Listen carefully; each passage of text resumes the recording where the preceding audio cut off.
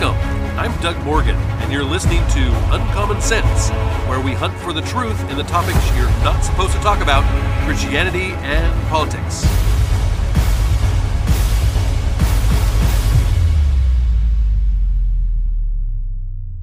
I saw a recent article in Christianity Today that was entitled "The CRT Debate Distracts from God's Justice," and it goes on to say, the conflict over racial issues, just preach the gospel misses the gospel. So I thought, hey, this sounds like something that might be talking about what I've been talking about, and that is that the church has kind of missed the point when it comes to some of the things that are going on around us today.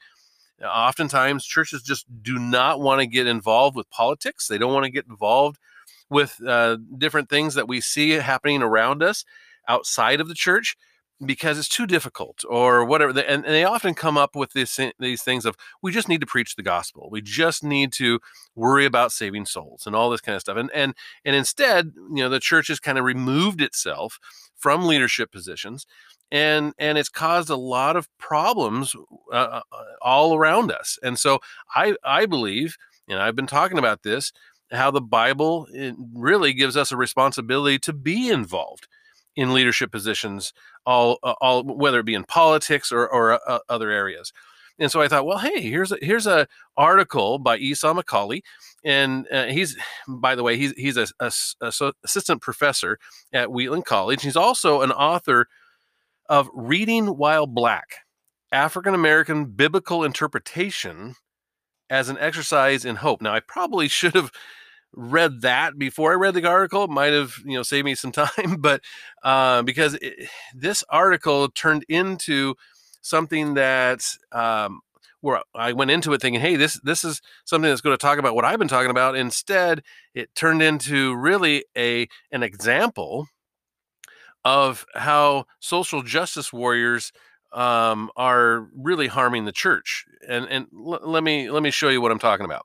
He starts out here by saying, I remember the World War II stories I was told as a middle school student, wearing secondhand clothes and sporting an unkept fade. I sat in a hard wooden desk too small for my growing black body in a classroom full of distracted boys and girls. The air conditioning in the Alabama classroom was unreliable, which meant sweat was an ever-present companion to our education. Now, the teachers told us, impressionable youths, that the traumas of both world wars revealed American and British grit. And I would say, I'll stop here, I would say I agree with that. I think that the generation that went through those world wars was changed. That because of what they had to do, that generation was changed, and it showed a grit amongst all the allies, not just American and British, but amongst all the allies. That generation was forever made better. Their character was made stronger through that time. Now, he goes on to say here that these great nations set aside petty concerns and turned to the needs of others. I was told that the unforgiving desk that the nations, at that unforgiving desk, that the nations and individuals discover themselves under pressure. When the fervency of belief encounters the unforgiving realities of suffering, our deepest convictions are unveiled. When cancer invades a human body and stresses a marriage, the true depth of love and commitment becomes clear. And again, I'm going to stop here and say, I agree. I think the Bible is strewn with many scriptures that talk about how when we go through tough times, that builds character, which obviously builds hope and all kinds of good things. So oftentimes we're not to evade. That's why God doesn't, when we see the big dark storm cloud coming, he doesn't necessarily take us around that cloud or make us so that we don't go through it at all. We go through that storm cloud with him at our side, and it builds that character with it. So again, I would agree. And so he starts out here really good. And then he goes on to say, in more recent history, COVID-19 has been a similar pressure and a similar revelation of the United States and its churches. Just as there are tests that reveal a person's character, there are national trials that make plain what a country is. I agree. And what has the COVID-19 pandemic said about the American church? Who have we revealed ourselves to be under pressure? I am talking not about the virus itself, he says. I am talking about the social crisis of the pandemic, which has brought to light the ongoing experience of racism and injustice by ethnic minorities in this country. Now, I'm starting to deviate from him here, okay? And he goes on to say, the church had an opportunity to lead in this area and show the world how our faith allows us to press for better treatment for all. Instead, some decided to litigate the validity of critical race theory.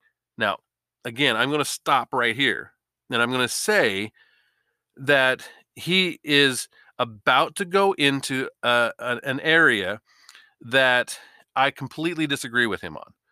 I think that we need to have debates on whether or not things like critical race theory, again, these are theories, critical race theory is valid or not. What does the Bible say about things like critical race theory? I mean, we know that critical race theory is basically saying that if you're white, if you're a certain race, that you're bad. And if you're other races, you're good, and really not just good, but you're a victim of this really bad race. And again, we've covered critical race theory before. Well, I'm sure we'll cover critical race theory and the definition of it and all this kind of stuff again. But just in a nutshell, that's what critical race theory is.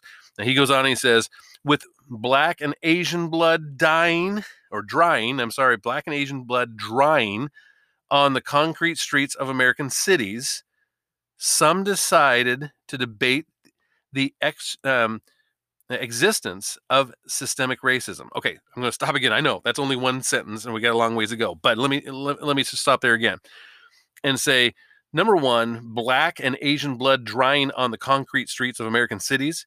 What he's trying to refer to here is he's trying to refer to police shooting people just because they're a race. That's not a thing. Okay, but police officers don't shoot black people just because they're black, and they don't shoot Asian people just because they're Asian. And I can bring out all the statistics to back my side of things up. Okay, and again, we've covered some of this, but to come here and say that blood is drying on the concrete streets is just completely out of line. And to say that systemic racism is a thing and we can't even debate it is completely out of line as well. Okay, systemic racism is not a thing, and again, we have covered it. We will cover it again in the future, but it's not a thing. Okay, there's no such thing as systemic racism in the United States. All of our systems are not racist and promote racism. Okay, and to say that we can't even debate that is out of line. Now he continues and says they did not look at the thing itself. Instead, the thing itself became the occasion for a tired dispute. So again, he's mocking the fact that we're even debating the fact that systemic racism and CRT and things like this even exist. The debate revealed how portions of the church were ill and in need of healing well before the airborne contagion made its way to these shores. Okay, so he's saying that the church is ill because it wants to debate whether or not these theories are real. He goes on and says, these sick parts of the body of Christ told us to just preach the gospel. There are very few things more harmful for Christian cooperation than the weaponization of the gospel against black and brown cries for justice. Now, again, I'm going to agree with him that there is something wrong when with Christians and pastors, whoever you want to be, that say, let's just preach the gospel and have nothing to do with the world. Okay, that's not biblical. I would agree with him. But to say that everybody else is weaponizing the gospel, okay, that there are people that are weaponizing the gospel against black and brown cries for justice.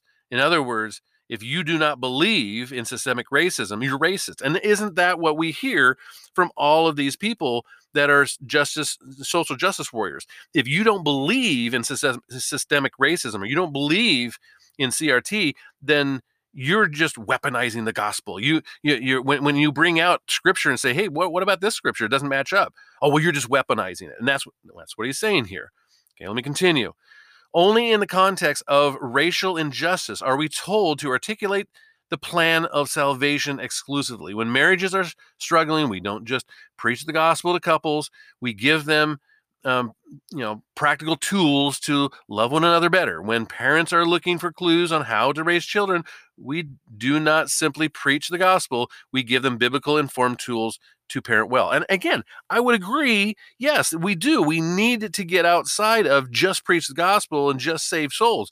But what he's saying here is we need to get on board with all these social justice theories, and that's not what we need to do. As all he says, as all of Paul's letters make it clear, Christian discipleship is about showing how the implications of the gospel spread out in 1,000 different directions. And he goes on and talks here basically about how the Bible is on his side. That we need to fight for this weird systemic racism theory, and if we don't, then we're anti-biblical.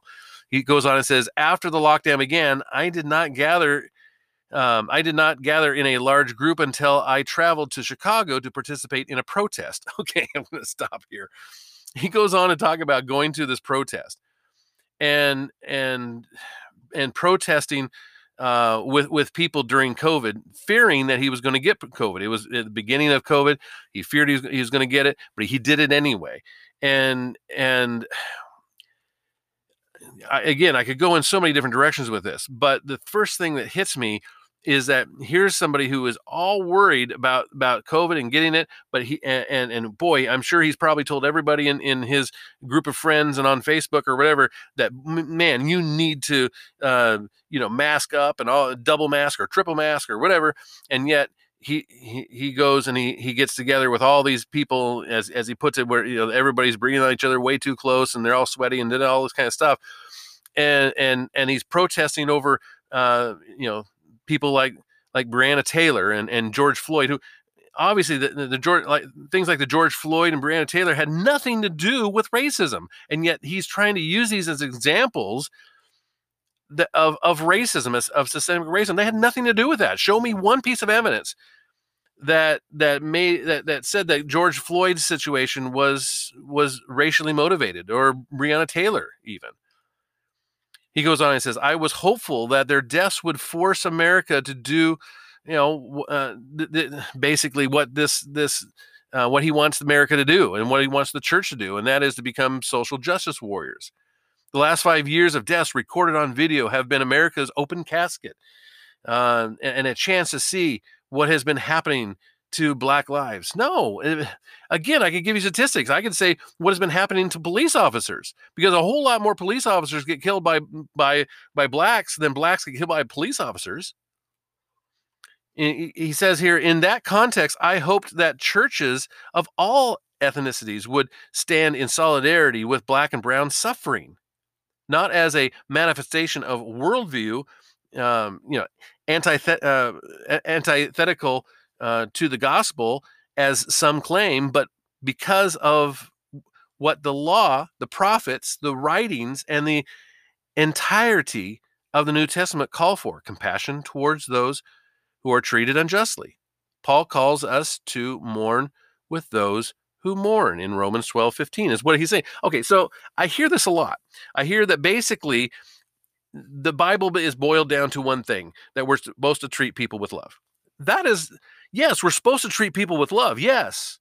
And without love, a lot of things that we do are done in vain.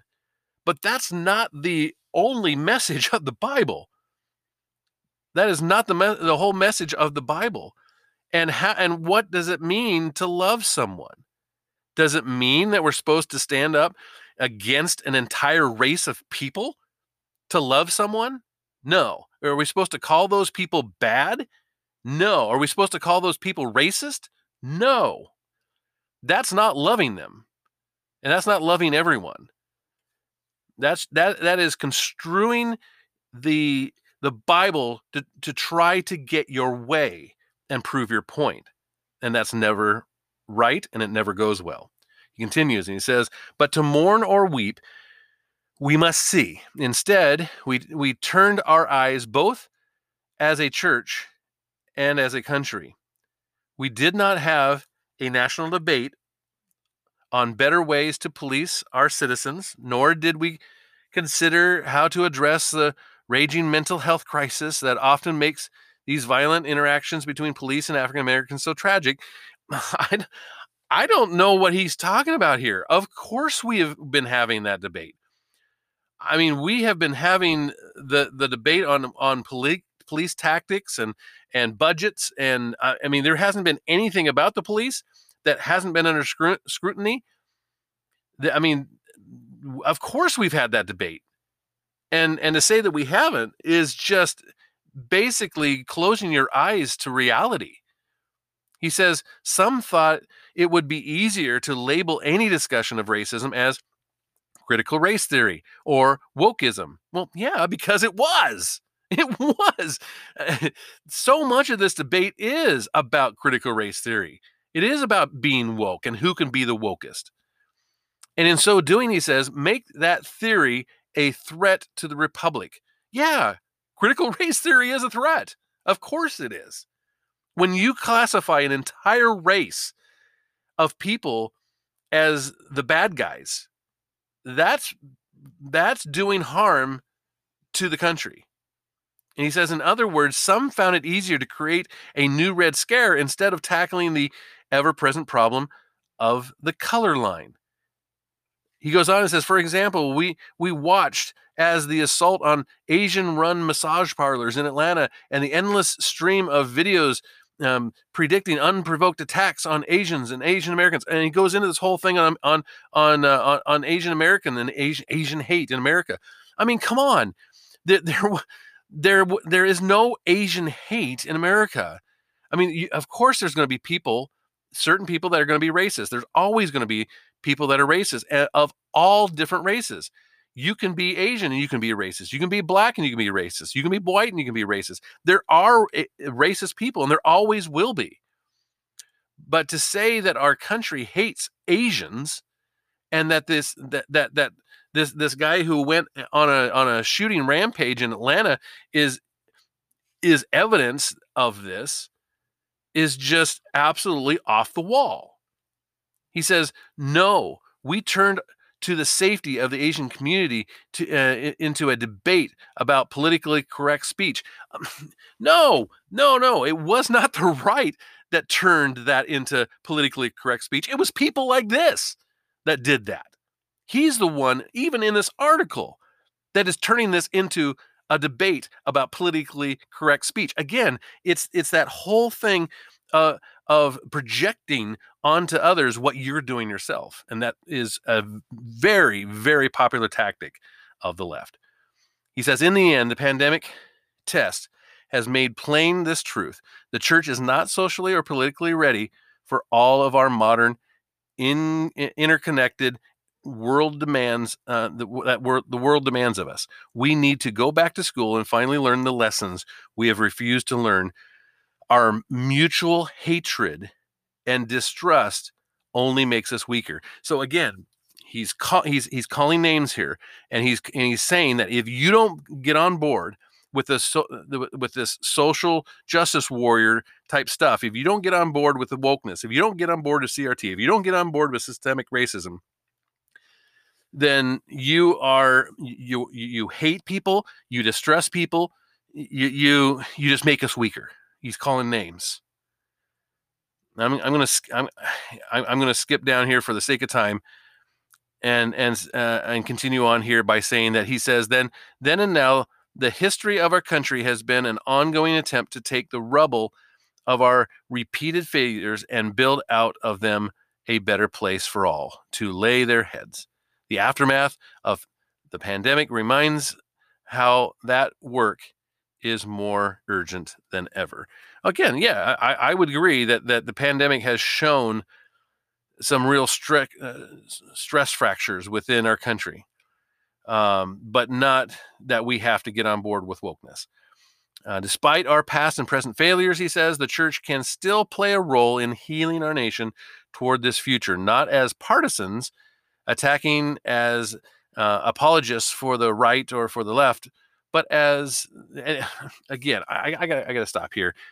Again, what he's saying is he's not right and he's not left. He's right. He's just worried about people. He just wants to love people. And if we don't get on board with the left, then we are hating people and we mistrust everybody. And we're making this country weaker. You see how this is labeled, and you see what he's trying to do here in this. And again, it's not just him. Okay, it's not just Esau. This is a very common tactic of the left, and this is what they're talking about. He says, we also believe in a God who says there is something on the other side of confession. And so he goes in this whole section here of how we have to confess that we are obviously racist, that we've made this country weaker, and how we need to, stop dehumanizing and destroying people for, wanting to fight for CRT and all this. He says, but we know that God won us precisely through his vulnerability. So we just need to be vulnerable now and confess what we've done.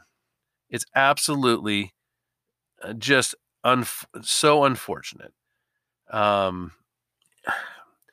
This kind of thing really gets me riled up in many ways, if you haven't been able to tell. Because what happens is you have people like this. And this guy is an associate professor, okay? He's somebody who has vulnerable minds that he's teaching to, that are looking to him for truth. And unfortunately, what he's given them is not truth at all. What he's giving them is, he's saying that he is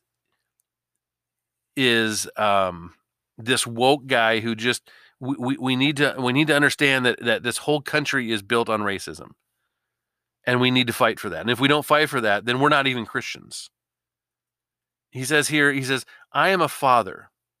I wish that meant that I always parented well, that every word spoken to my children was good, beautiful, and true. But I am human. I fail them. And the hardest thing for me to do is look my kids in the eye and say, Dad was wrong. But I have to do so that they have permission to be wrong, permission to repent, and permission to start again. They know that their family is not made up of saints, the parents, correcting sinners, the children.